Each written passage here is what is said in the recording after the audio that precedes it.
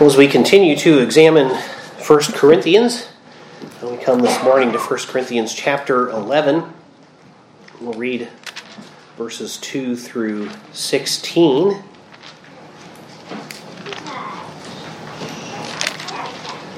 Corinthians 11, starting at verse 2 and reading through verse 16. Again, this is the Lord's Word as He gave to the Apostle Paul to write to the church at Corinth. Today we read about the topic of a proper order of authority in a Christian household mainly. But there are some peripheral things that are particularly pertinent to the cultural context in which we find ourselves, much as they were also pertinent to the cultural context of the Corinthians. So we read this morning now God's holy word, inspired by Him, therefore inerrant. 1 Corinthians 11, verses 2 through 16. Now I praise you, brethren, that you remember me in all things and keep the traditions just as I delivered them to you. But I want you to know that the head of every man is Christ. The head of woman is man, and the head of Christ is God. Every man praying or prophesying, having his head covered, dishonors his head. But every woman who prays or prophesies with her head uncovered dishonors her head, for that is one and the same as if her head were shaved. For if a woman is not covered, let her also be shorn. But if it is shameful for a woman to be shorn or shaved, let her be covered. For a man indeed ought not to cover his head, since he is the image and glory of God, but woman is the glory of man. For man is not from woman, but woman from man. Nor was man created for the woman, but woman for the man. For this reason, the woman ought to have a symbol of authority on her head, because of the angels. Nevertheless, neither is man independent of woman, nor woman independent of man in the Lord. For as woman came from man, even so man also comes through woman. But all things are from God. Judge among yourselves. Is it proper for a woman to pray to God with her head uncovered? Excuse me. Does not even nature itself teach you that if a man has long hair, it is a dishonor to him? But if a woman has long hair, it is a glory to her, for her hair is given to her for a covering. But if anyone seems to be contentious, we have no such custom, nor do the churches of God. Let's briefly pray. Lord, we thank you for your word. We pray now that it is, as it is read and proclaimed, as it is exposited this morning, that you might bless also its hearing, that it would take root in our hearts, that we might be transformed and thereby conformed more to the image of Christ our Savior, in whose name we pray. Amen. Well, when most read this passage that we just read, they tend to fixate on the question of whether or not God requires women to wear head coverings. And some believe Paul is requiring head coverings for women at all times, except in private at home or with her husband. Others that the requirement is for worship only. Indeed, that has been the general custom for most of church history. Still others look at verse 15 and determine that the woman's hair is her covering, and so she is already covered. However, that interpretation, of course, others will point out, makes verse 6 look awkward, in which Paul implies that a woman's head should be covered unless her hair is either cut short or completely shaved off. And of course, we see that the point there, though, is that the hair in some way is the glory of a woman and her husband, and if she's giving glory to God, the thought would be somehow to cover it. Now, the main disagreement, though, is over whether Paul is speaking to a particular cultural context, or is he making a universal requirement for the church in all ages. We as the RP Church take no official position on this, but leave it up to the particular determination of women and their husbands. It's a matter of personal conviction and individual piety. we neither command nor forbid the practice. Of course, that said, such a position obviously leans toward the view that this was more a cultural matter in Paul's day than it is a requirement for us in all times and places. As we tend to see it as a matter of personal piety, though, we don't see the differing positions as something that would be like a matter rising to something like the level of determining what is a biblical element of worship, things like that. But I think the focus on the argument over whether a woman is required to wear a head covering or not, and when she would need to, actually might miss the main point of what Paul is talking about here and why he brings that issue up as an example. Sound commentators who take very different positions on whether women should wear head coverings and when will point out, they all agree that the main matter in question is that of proper order. The main point of this passage is that there is a proper order to things, particularly pertaining to authority, and especially authority in the household. God is the head of all things, and he submits to no one. Christ, in his mission and in his human nature, submits to God. Men must submit to Christ. Women, in submitting to Christ, must also submit to their husbands. The question of head coverings comes in the context of this question of submission to that proper order. Now, whether we believe that Paul is giving an example from a particular historical and cultural context, or that he is offering a universal and timeless instruction for all Christians, is that the proper point, or the main point, is that the order of things is reflected to some extent in the way that people dress and behave. And this is a lesson that's particularly pertinent for our cultural context, much as it was for the Corinthian cultural context. Christians must not dress or behave in such a way as to appear to be flouting or undermining the God-ordained order of things. Now let's dive into the passage, and I think these facts will become more clear. We see the main point in verse 3. There is a proper order to things. Prior to that, in verse 2, Paul commends the Corinthian Christians for having kept the practices about which he has already taught them. And he's using that, by the way, I think, as also as a springboard for his next topic, as we'll see later, Lord willing, when he does not commend them in how they have handled the Lord's Supper. But here he commends them. He says, I praise you. He says, now I praise you, brethren, that you remember me in all things, and keep the traditions just as I delivered them to you. So in many ways, they're doing a good job of keeping the traditions Paul has delivered to them. But then in verse 3, with the words, but I want you to know, he indicates that he is about to tell them something that perhaps he hasn't actually explained to them before.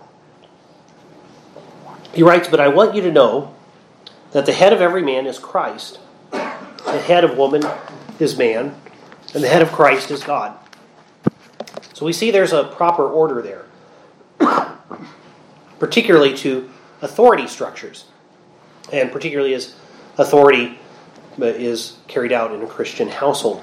Indeed, this really applies to the whole human race, but Christians especially must make an effort to reflect this proper order in our relationships. So let's consider the proper order by beginning at the top. God, of course, is at the top, right? He is the head of all things. He has no obligation to submit to anyone. It would be improper for him to submit to anyone. Paul says in verse 12, all things are from God. Right? So we see that all things are from the Lord. He is the highest authority. And he says the head of Christ is God at the end of verse 3. So clearly that doesn't need a lot of explanation. God is head over all things. Number 2, we find proper order is Christ himself. Christ is God, and his divine essence is co-equal with the Father and the Holy Spirit. John 1:1, in the beginning was the Word, and the Word was with God, and the Word was God. But he also volunteered to submit himself. And he took on a human nature, John 1:14, and the Word became flesh and dwelt among us. And of course, in his human nature, he's under God. Christ is above all things except God, particularly after fulfilling his mission. Ephesians 1:22 and 23. And he, that is God in that context, put all things under his, Christ's, feet, and gave him to be head over all things to the church, which is his body, the fullness of him who fills all in all. So he's the head over all things. And also we see there his mediatorial kingship. He is given as the head over all things to the church. What a gift that is. And we'll talk more about that, Lord willing, this evening. But Philippians 2:9 through 11, therefore, God also has highly exalted him and given him the name which is above every name, that at the name of Jesus every knee should bow, of those in heaven and of those on earth and of those under the earth, and that every tongue should confess that Jesus Christ is Lord, to the glory of God the Father. But even though in his essence as God, he is over all things and co-equal with the Father and the Spirit eternally, the Son of God determined to submit. He covenanted to take that form of the servant. As Philippians 2:6 through 8 says of Christ, who being in the form of God did not consider it robbery to be equal with God. There was nothing wrong with him being equal with God. He didn't submit because he decided, I don't deserve to be here at this station, right? He did not consider it robbery to be equal with God, but made himself of no reputation, taking the form of a bondservant and coming in the likeness of men. And being found in appearance as man, he humbled himself, Paul says, and became obedient to the point of death, even the death of the cross. That's something he covenanted to do from all eternity, and so he is called in Revelation 13:8, the Lamb slain from the foundation of the world, not just the Lamb slain when he came into history at a particular point, but from the foundation of the world, he is the Lamb slain for his people. Now think about that. One of the co-equal persons of the Godhead determined to submit and take the form of a servant. Did that diminish his glory or his dignity at all as God? Not in the least. It did not. And indeed, it gave more glory to him in the long run. When you and I submit to a proper order that God has ordained, it in no way diminishes the dignity each of us possesses as being made in the image of God. If I submit to the church courts, or I submit to the government, except when they're commanding evil, right? If I'm submitting properly to the government, that in no way makes me less human or less dignified than the people serving in government to whom I'm submitting. If I'm serving in the military and I take orders from my superior officers, and I submit to those orders, that doesn't make me less the image of God than the commanding officer. Christ is not worth less than the Father simply because he submitted. But he voluntarily submitted himself. And of course, that was for our good as well as his glory. And Christ in his human nature is under God. But he's above all things except God. 3, man is under Christ. In verse 3, the head of every man is Christ. The word Paul uses for man there is the word particularly for an adult human male. You don't have to be a biologist, by the way, to know that that's what the word man means in a context like this, or that woman is an adult human female. Indeed, it's the word also used for husband in Greek. And so we're talking about household order. The head of every husband is Christ. That Christ is the head of every man is, of course, a fact for all, and particularly Christian men must be aware of it. But it's the proper order of authority in every household, but especially Christians must be aware of it. Think of it in this way. Had Adam not failed and fallen, he would still be the head of the whole human family. And all authority under God, all authority structures under God, would derive from Adam's authority as the head of our family. Now, Christ has succeeded where Adam failed. God is making a new humanity in Christ. Romans 13:1 teaches there is no authority except from God. So all authority derives from Christ. In Ephesians 1:22, we find that Christ is the head over all things, as we just read a few minutes ago. As Jesus says in Matthew 28:18, all authority in heaven and on earth, not some authority in some places, or not all authority in a few places, but all authority everywhere has been given to me. All of mankind and all human authority structures have a duty to submit to Jesus Christ. And therefore, all men who head a household have a special responsibility to submit to Christ. And Christian men must model this. Paul offers an example of showing such submission even by the way a man dresses in this passage. In verse 4, every man praying or prophesying, having his head covered, dishonors his head. Now, to understand what's going on here, we need to know a bit about the historical and cultural context. Remember, in Corinth, a particular problem regarding public morality was that prostitution was a widespread and generally accepted sin. Prostitutes in Corinth, it seems, often went around with their heads uncovered. Modest women, especially married women, would cover their heads to say, that's not what I am. I'm not engaging in that profession. Particularly when they were in public.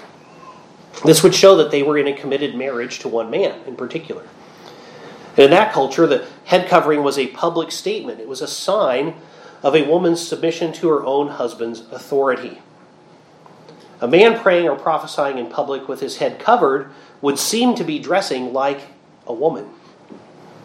I think the reason that some might have wanted to cover their heads was that often the pagan priests put a head covering on as they made their sacrifices.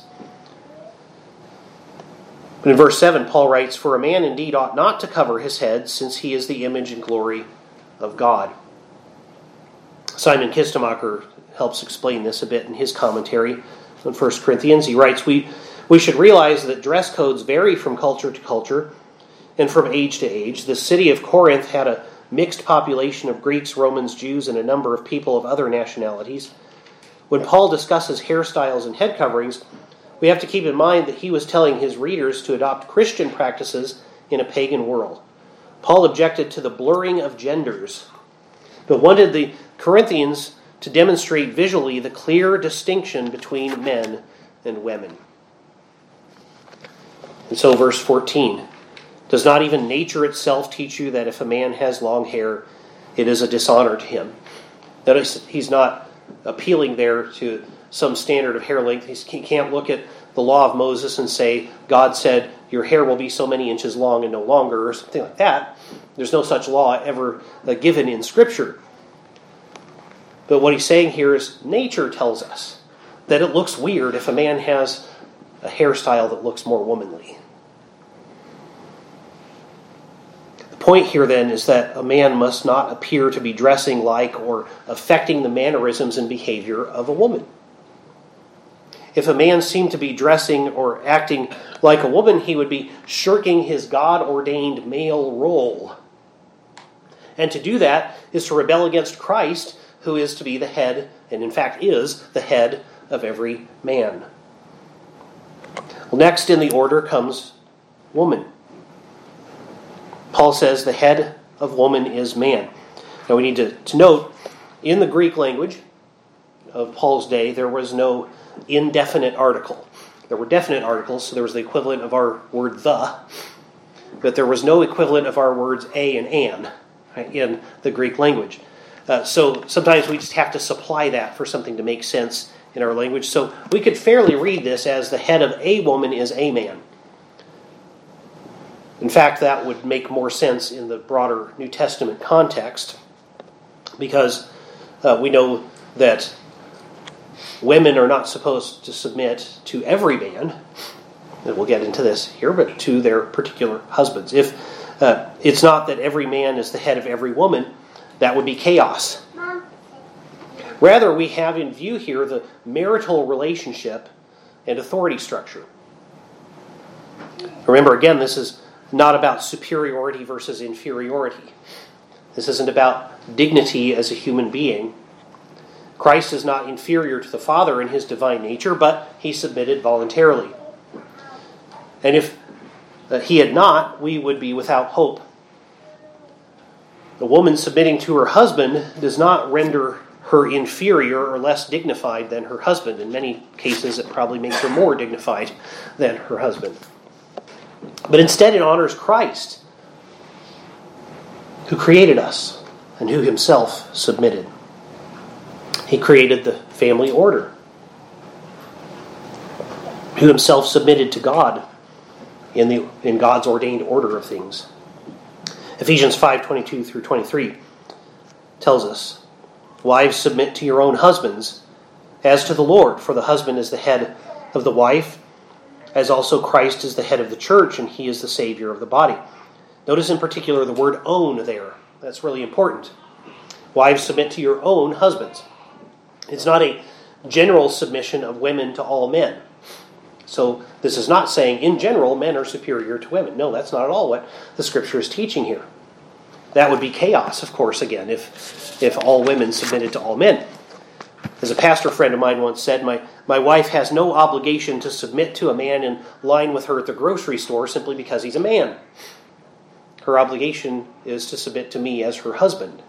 In fact, if my wife submitted herself to other men in general, not because they were exercising legitimate authority in government or as an elder in the church or something, she would actually be betraying her responsibility to submit to her own husband. By the way, if we were expositing Ephesians 5, we would also see that the husband's leadership is not an iron fist or a boot on the neck of his wife. It is to be a form of servanthood and self-sacrifice. So this again is not about superiority and inferiority, but just about a God-ordained order to things. A married woman is to submit to her own husband. We need to note, as Calvin points out, that this in no way overrides the fact that in places like Galatians 3:28, Paul teaches that women and men who are believers are equal in spiritual status before God. And it doesn't undo that if a woman rightly submits to her husband. Could you imagine if one of my little girls, Lord willing, in years to come, I will hear them profess faith in Christ. And they'll become, I pray, communicant members of the church. And when that happens, can you imagine my 9 or 10-year-old daughter then saying to me, "Well, Dad, now in Christ there is no male or female. In Christ these authority structures make no difference. We're equal in Christ. You can't tell me what to do anymore." No, that's not how that... In terms of earthly authority structures, we have authorities that we are to submit to, each one of us. And so in this context, a woman rightly submits to Christ by godly submission to her husband, which, as with submission to all other human authority, is qualified by God's law. No one has obligation to submit to sin, no matter who is commanding it. But such proper submission of a woman to her husband is displayed even by the way she dresses, Paul says. Verse 5, "But every woman who prays or prophesies with her head uncovered dishonors her head, for that is one and the same as if her head were shaved." Now some think this is talking about public worship, since in chapter 14 Paul discusses prophesying during worship. However, I find that hard to swallow, since in the context of worship, Paul's quite clear, teaches in 1 Timothy 2:12 that a woman is not to give instruction to men, so this isn't a context of public worship. Rather than this being the context of worship here in 1 Corinthians 11, I think Paul is talking about women participating in the Great Commission, praying and sharing the gospel publicly, speaking forth the word of God. That's really what prophesying means, in a public setting. So not in the context of Christian worship, but in the context of sharing God's word with unbelievers. Whenever women appropriately pray and share the gospel, they must do it, as John MacArthur points out, maintaining a proper distinction from men. So in verse 6 he says, "For if a woman is not covered, let her also be shorn. But if it is shameful for a woman to be shorn or shaved, let her be covered." Notice he says if there. If it's shameful, not because it's shameful. So that again points to probably a better understanding of this being more about the cultural context.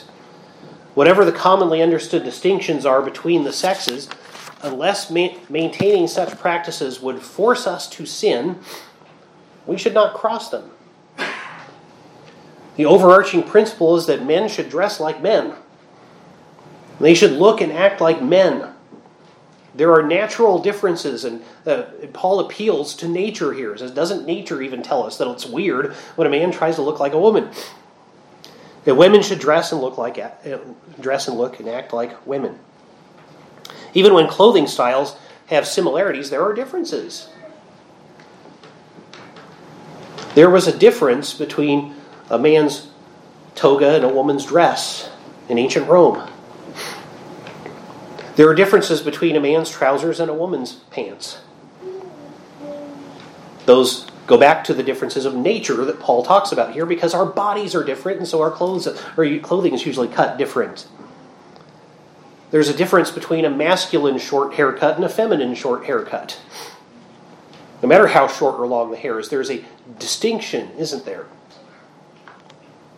It's shameful for a man to try to appear like a woman, is what Paul is saying here. Or for a woman to try to look like a man. Paul says in verse 7, "For a man indeed ought not to cover his head, since he is the image and glory of God. But woman is the glory of man." So there seems to be something about, in fact you can read that as a wife is the glory of a husband. So this is about giving glory to God by showing that glory through the way that we act. He explains in verse 8 and 9, "For man is not from woman, but woman from man, nor was man created for the woman, but the woman for the man." This is a reference to Genesis 2, where the first woman was created from the first man's body to be a suitable helper for him. And Paul says, for this reason, the woman ought to have a symbol of authority on her head because of the angels. Boy, has there been some wild speculation about what that means. There's a lot of confusion over that. The best understanding is simply that holy angels are perfectly submissive to God's authority. And when people undermine authority structures that God has set up, they're greatly offended by the lack of submission shown by Christians. At the end of the passage, he emphasizes that a woman must not try to take a man's role or try to look like a man. Verses 13 through 16. "Judge among yourselves. Is it proper for a woman to pray to God with her head uncovered? Does not even nature itself teach you that if a man has long hair, it is a dishonor for him? But if a woman has long hair, it is a glory to her. For her hair is given to her for a covering. But if anyone seems to be contentious, we have no such custom, nor do the churches of God." We see from this a more general principle. Not just that married men and women must be careful to preserve that proper order, but that all men and women must be careful to preserve that natural order which God has created by not trying to look like the other. God is head over all things. He submits to no one, but everything else in the world has a proper order of submission. So second is Christ. In his human nature, he's above all but God. He submits perfectly to God. Third, in the authority structure of the household, is the husband and father, and he must submit to Christ. And then fourth is the wife and mother who submits to Christ, but that includes proper submission to her husband. Distinctions between those roles and respect for this authority structure have to be maintained. So no matter what the clothing styles that are in fashion in the age in which we live, no matter what hairstyles are common, there are naturally masculine clothes and hairstyles. Nature causes this to be the case. There are naturally feminine clothes and hairstyles. This proceeds from the fact that our bodies, as much as people want to deny this basic biological fact, our bodies are different.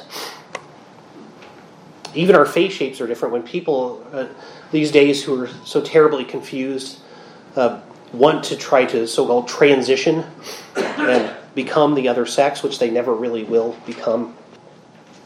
And it's such a deluded thing and a shock that, and frankly dishonest that anyone would ever affirm that. They even will go to the point of having facial reconstruction surgery because a woman's face shape is not the same as a man's face shape and vice versa.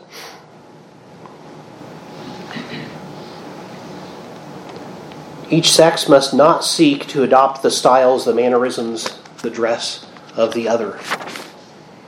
To do so is clear rebellion against God who made us. He made us in His image, male and female. Nothing in between. And He did not make a mistake and put you in the wrong body. There's no such thing as a woman trapped in a man's body or vice versa. He did not make a mistake. And He did not make a mistake by creating the sexes and making us distinctly binary. People will raise the issue and say that, well, aren't there some genetic problems that cause people to be intersex? Something in between.